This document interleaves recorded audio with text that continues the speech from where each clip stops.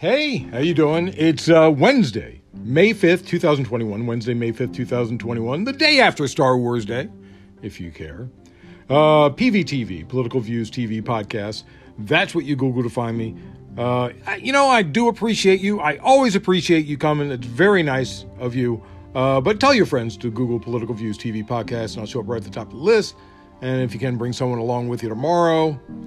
And by the way, I'm available on tons of platforms. You can just point out and just Google it, and they can listen to me on any of their, whatever source they use. Apple Podcasts or Google Podcasts or Spotify or whatever.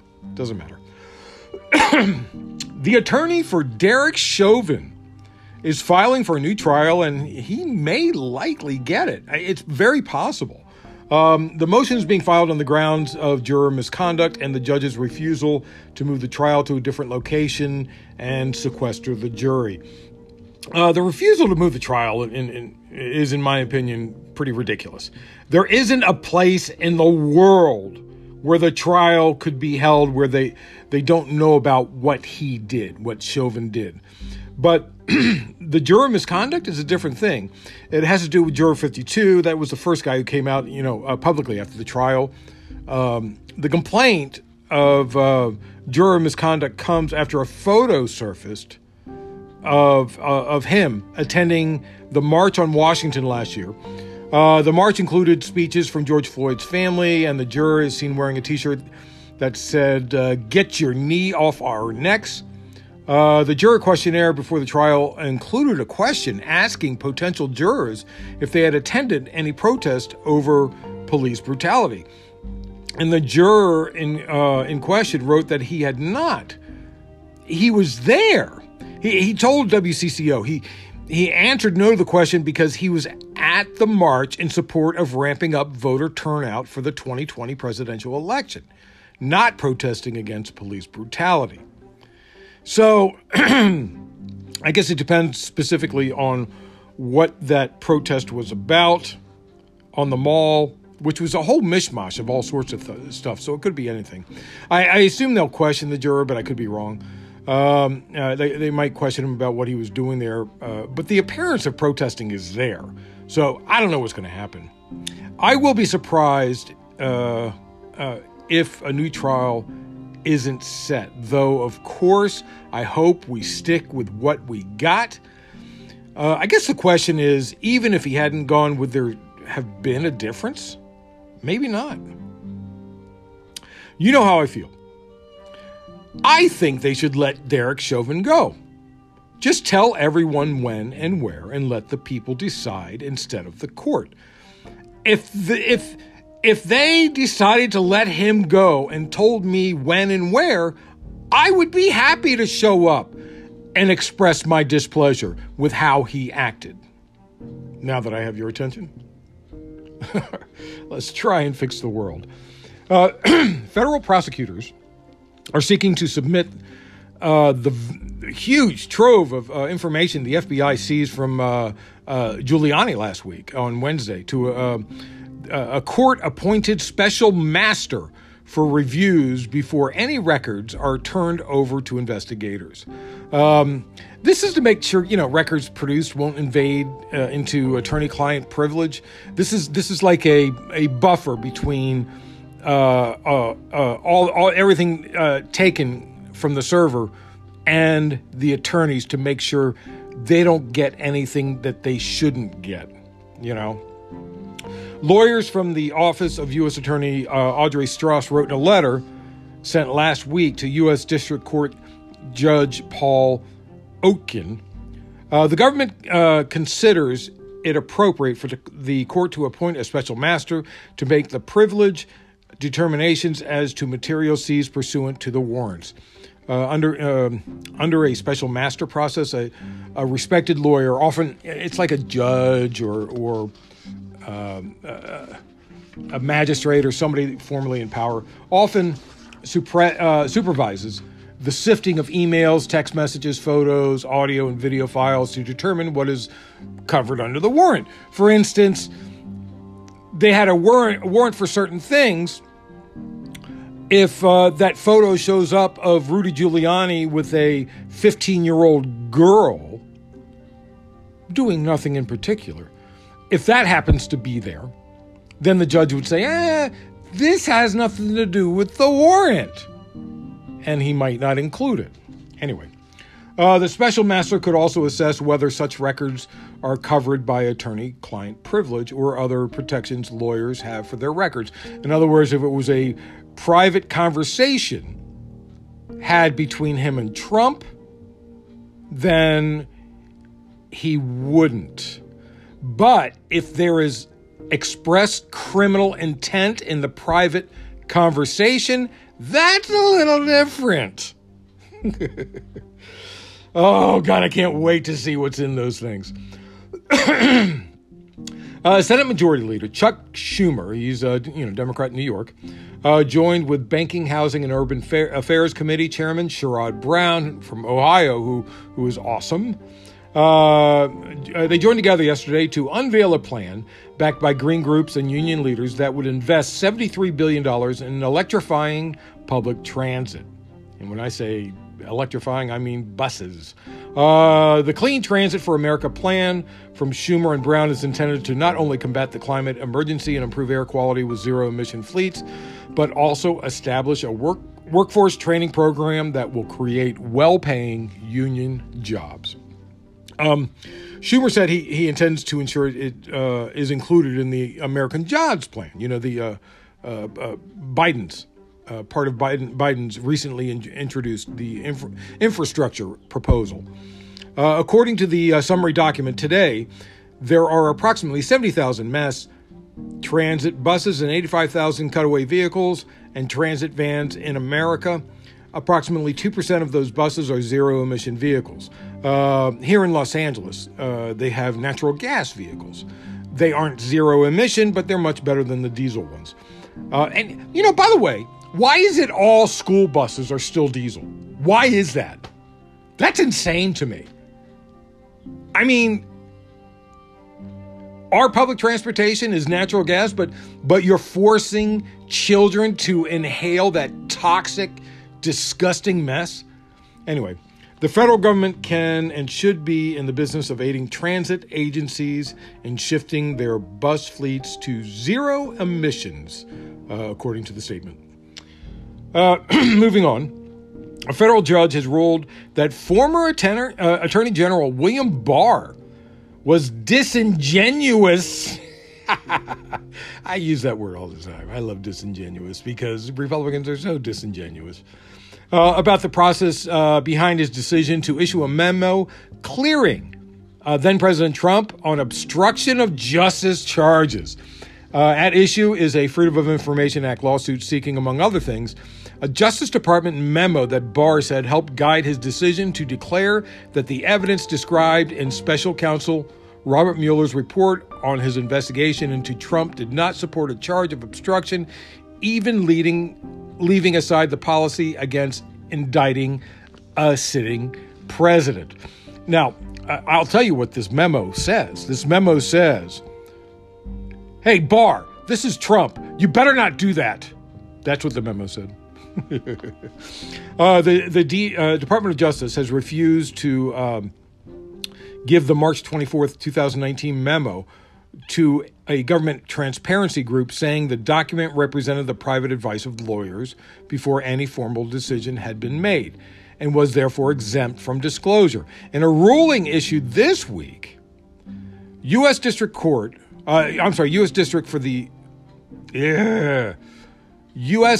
the District of Columbia Judge Amy Berman Jackson said the memo should be released because it did not fit the exemption for deliberative documents under the law. In so doing, she called Barr's credibility into question, of course, and criticized the process under which he quickly issued a summary of the Mueller report that plaintiffs said appeared designed to create a narrative to counter the special counsel's findings and cast the president in a most positive light possible. You remember, I remember, we both remember that BS memo that he put out about the Mueller report. This is while the Mueller report was saying, Trump definitely, there's something there. And Barr is saying, I have no idea what you're talking about. There is nothing there. Nothing to see here. Move on. Brings back memories of being a cloud over the vice presidential office, Dick Cheney. Anyway, moving on. The deadline for Israeli Prime Minister Benjamin Netanyahu to form a new government has expired. It's over. Poop. Done. Putting his political future in question. President Reuven Rivlin may now ask a rival to try assemble a coalition, which is difficult to do because they don't have enough people. And the only way they could get enough people would be to include the Palestinian group, which is only a few people, but it would be enough to put them over. But no Israelis want to do that. Yair Lapid, interesting name, Lapid. There's lapid lazuli, which is a type of stone found only in Israel. Yair Lapid, leader of the centrist Yesh Atid party, and Naftali Bennett, head of the right-wing Yamina party, spoke to Mr. Rivlin this morning, but there remains a risk of the country having to hold a general election for the 5th time in only 2 years. They can't seem to get together. Now, imagine if Congress, okay, so you know now it's a 50-50 Congress, but the Democrats are in charge, a 50-50 Senate, but the Democrats are in charge, so the deciding vote goes to Kamala Harris. Now imagine if there were like 5 parties and a couple of parties got together and had 49 votes, and then a couple of other parties got together and had 47 votes. None of them would have 50 votes to form a government. That's sort of like what's going on here. Anyway, and I think I said a couple of months ago that this is what's going to happen, that they are going to have another vote. If you remember a story I did about this a while back. Moving on. In November 2020, while the AstraZeneca COVID-19 vaccine was still in its trial phase, Israel contracted to purchase 10 million vaccine units from the British, AstraZeneca. Jerusalem has since decided it will not use the vaccines, relying instead on the more expensive Pfizer and Moderna vaccines. Israel, of course, is the first country to be entirely vaccinated of its Israeli people. Remember, there's a little caveat there. But the millions of doses are on their way. And Israel is not sure what it's going to do with all those doses of the AstraZeneca vaccine. Coronavirus czar Nachman Ash said that Israel was looking into the possibility of diverting the vaccines to other countries and has hinted that the doses might even be thrown away if they arrive. Really? Really now? Is that what you want to do with the doses, Israel? This talk of tossing the vaccines might well be bureaucratic posturing to send a message to other Israeli government ministries. But there's no question that the fate of millions of doses remain up in the air and the lives of millions of Palestinians. Only 1% of Palestinians have been vaxxed. Only 1%. Make no mistake, this is Israel still wanting to wipe out the Palestinians. Israel is out of control and needs to be spanked by the ICC, the International Criminal Court. The ICC is already found against Israel in how they treat Palestinians. This is just going to make it worse. And I'm sick and tired of Israel pulling this crap. They need to take care of the people inside their borders, no matter who they are. Absolutely. Israel is a problem with human rights abuses. And every time you call them out, they say, oh, no, you're an anti-Semite. You're just a Nazi. No, you're the ones acting like Nazis this time. Anyway, enough of that rant. Moving on. The effects of Brexit are, rearing their ugly heads, and it's not looking good for the UK. Tomorrow, regional votes could expose the divides further, and the parliamentary election taking place in Scotland could even set the stage for a second referendum of independence for Scotland, becoming its own separate country again. Tensions flaring between the four nations that make up the kingdom, England, Scotland, Wales, and Northern Ireland. There's a resurgent threat that the union could disintegrate. This is all because of Brexit. Scotland has started dealing with the EU, independent of the UK. They did not think Britain acted in their best interest. Now, Nicola Sturgeon's Scottish National Party, the SNP, how they fare in tomorrow's election could largely determine how easily it can galvanize public opinion and pursue another referendum, and that would be for independence. The party is predicted to achieve a parliamentary majority in the vote. Not a big majority, but a little bit of a majority. And that's according to the latest polling. The same polling carried out by Opinium also found that support for a second Scottish independence referendum remains divided down the middle at 50-50. Once don't knows are excluded, it's down from 51 to 49 in the poll. The poll sampled only 1,000, just over 1,000 Scottish voters between April 28th and May 3rd. Watch tomorrow whether the SNP, which is the Scottish National Party, whether the SNP, which is the staunchest advocate of independence, will need the support of the Green Party in its bid for a second independence vote. And, by the way, this will give if the Green Party joins with the SNP, this could give the Green Party a lot of power, which could really affect some change in the region. This would be interesting. Politics, man. Politics. I just love politics. I'm such a geek. Now with Russia-China news. The Philippines has rejected an annual summer fishing ban imposed by China and the disputed South China Sea, and encouraged its boats to keep fishing in the country's territorial waters. The fishing moratorium imposed by China since 1999 runs from May 1st to August 16th and covers areas of the South China Sea as well as other waters off China.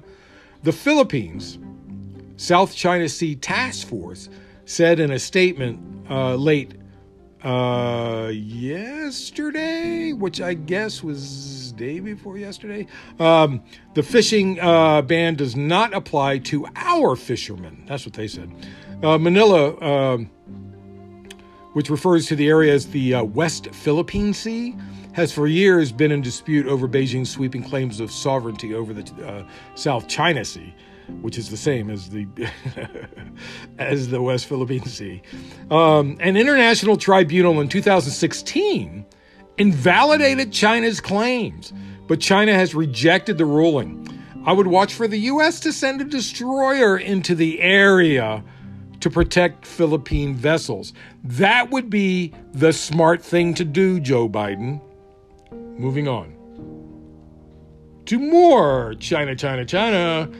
New Zealand's parliament announced unanimously declared today, which is yesterday, of course, that severe human rights abuses were taking place against Uyghur people in China's Xinjiang region, spurring the Chinese embassy to decree the move as interference in international affairs.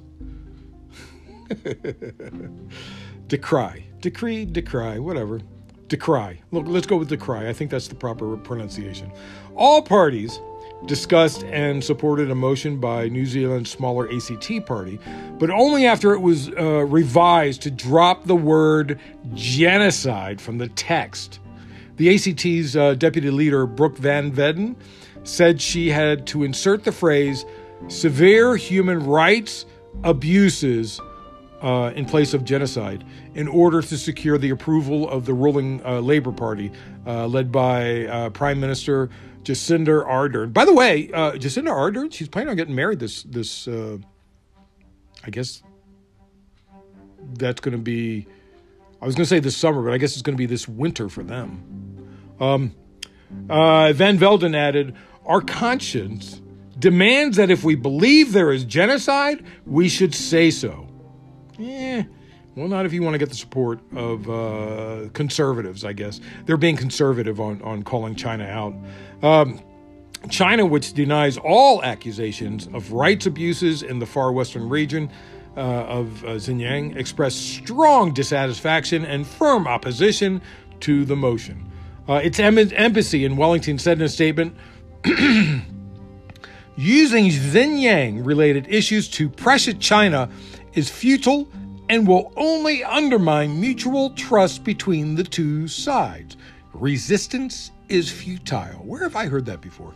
It added it was a gross interference in internal affairs. Gross interference in internal affairs. Gross interference in internal affairs. Interference in internal affairs. China says that all the time, don't they? When they kill their own people, they say, hey, you can't stop us from killing our own people. They use that term quite often. Moving on to the bugpocalypse. That's what it's called. There was a study published yesterday in the journal Frontiers in Environmental Science. Researchers at the University of Maryland, as well as the advocacy groups Friends of the Earth US and the Center for Biological Diversity, were behind what they say is the largest, most comprehensive review of the impacts of agricultural pesticides on soil organisms ever conducted. Now, I went to the University of Maryland, and they were traditionally an agricultural university. They had fields all over the place on the, what would that be, the north side of campus. But now it's all parking lots. I believe they had farmland where they did research a few miles north in Beltsville in tandem with the National Agricultural Research Center, but I could be mistaken. Anyway, the study's authors warned the analyzed pesticides pose a grave danger to invertebrates that are essential for biodiversity, healthy soil, and carbon sequestration to fight the climate emergency. And U.S. regulators aren't focused on these threats they were concerned about. Donnelly added, study after study indicates the unchecked use of pesticides across hundreds of millions of acres each year is poisoning the organisms critical to maintaining healthy soils. I agree 100%. Bug poop.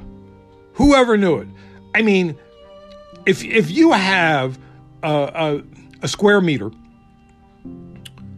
and there's 1,000, is 1,000? Yeah, 1,000 bugs in that square meter, and you've killed off 75% of them, that's a 75% reduction in bug poop, which fertilizes the soil. So, hey, we're killing soil.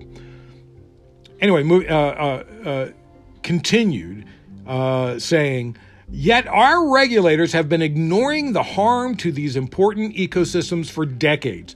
Beetles and springtails have enormous impacts on the porosity of soil and really get hammered, and earthworms are definitely getting hit as well.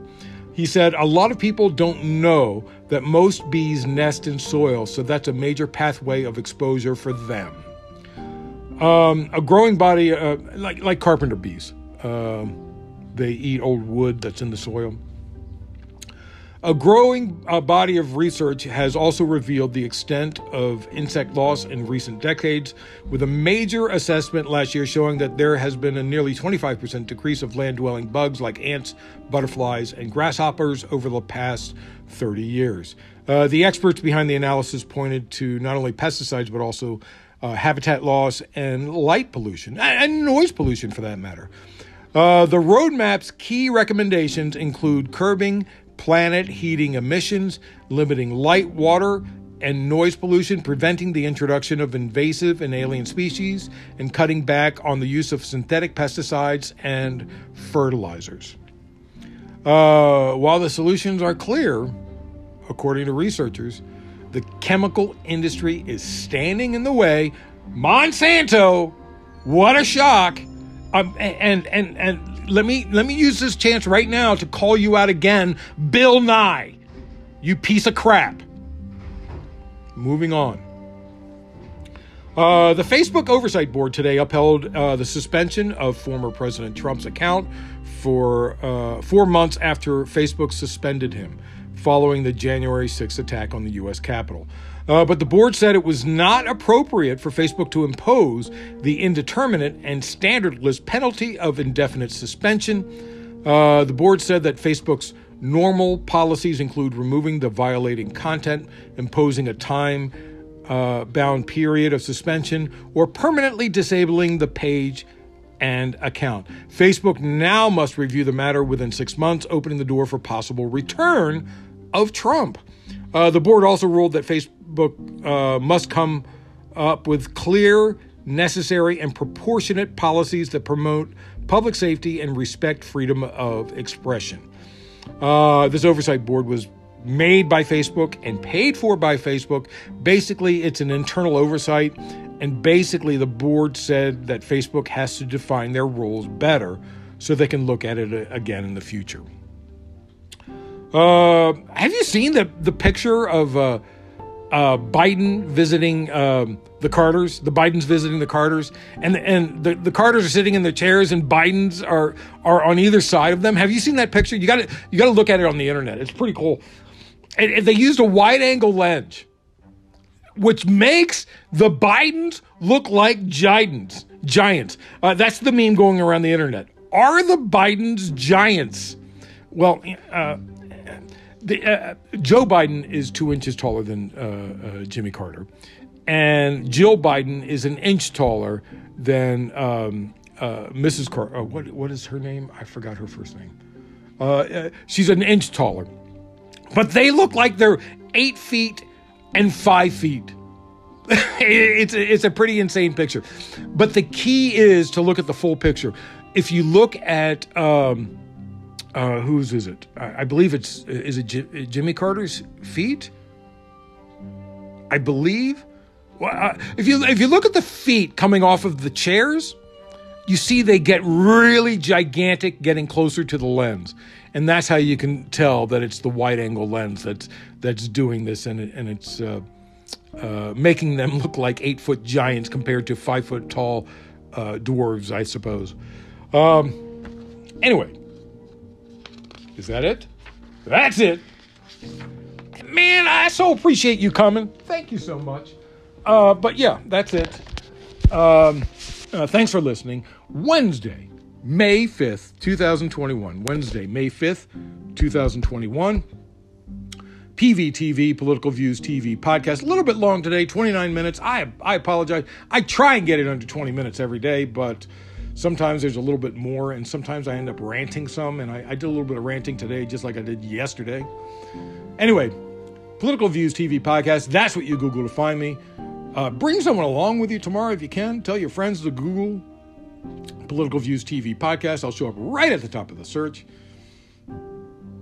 And remember, always remember, government profit is measured by the betterment of the people. Don't you ever forget it. I'm Peter Lawrence, reporting from Los Angeles.